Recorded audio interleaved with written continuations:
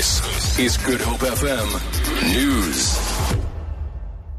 Those who witnessed the Tweede Nuwejaar Cape Minstrel parade in Cape Town last night say the event has deep cultural significance. 60 troops, comprising of more than 30,000 minstrels, marched through the CBD in front of thousands of eager spectators.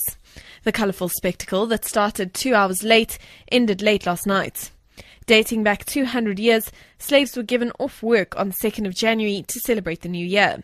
This is what some onlookers had to say. Everything about it, I just love it and I grew up with it. As all the traditions of all the years, the forefathers, they're all carrying out and they're just upholding up the characters of everyone. This is our culture. We're born in Cape Town and every year we look forward to this excitement.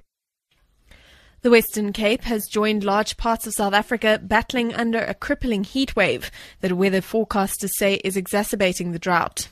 The province has had temperatures reaching to and above 40 degrees Celsius in some areas, and the Weather Service says the coming week will see the mercury reaching 37 degrees Celsius. The service says the heat wave in Gauteng, Limpopo, Northwest and the Free State will continue. Police say a culpable homicide charge against a taxi driver who allegedly caused the death of 4 passengers in a car crash near Thohoyandou in Limpopo might be changed to murder. The taxi was allegedly carrying 28 people when it overturned and plunged into an embankment on the R523 at the Kalavaha village. 4 women were killed while 21 people were treated for injuries at the Siloam hospital. 3 people, including a month-old baby, are still in hospital. Authorities in the U.S. state of Illinois have warned that dams and levees in the state are under stress as floodwaters move down the Mississippi River. Days of rain have swamped Illinois and Missouri, killing at least 23 people. The search is continuing for more victims.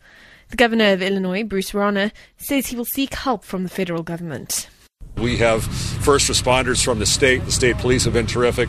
We've got equipment, communication equipment, as well as sandbags and other supplies to support local first responders in all 12 of the counties. And this allows us to go to the federal government as we assess the damage and try to get federal financial support for the families and the businesses that have been impacted by these floods. And finally, a German man has won the Euro jackpot, bagging the equivalent of 840 million rand. It was the second largest lottery take in German history. The winner's identity remains unknown, though authorities have said the winning ticket was bought in the western state of North Rhine-Westphalia. For Good Hope FM News, I'm Amy Bishop.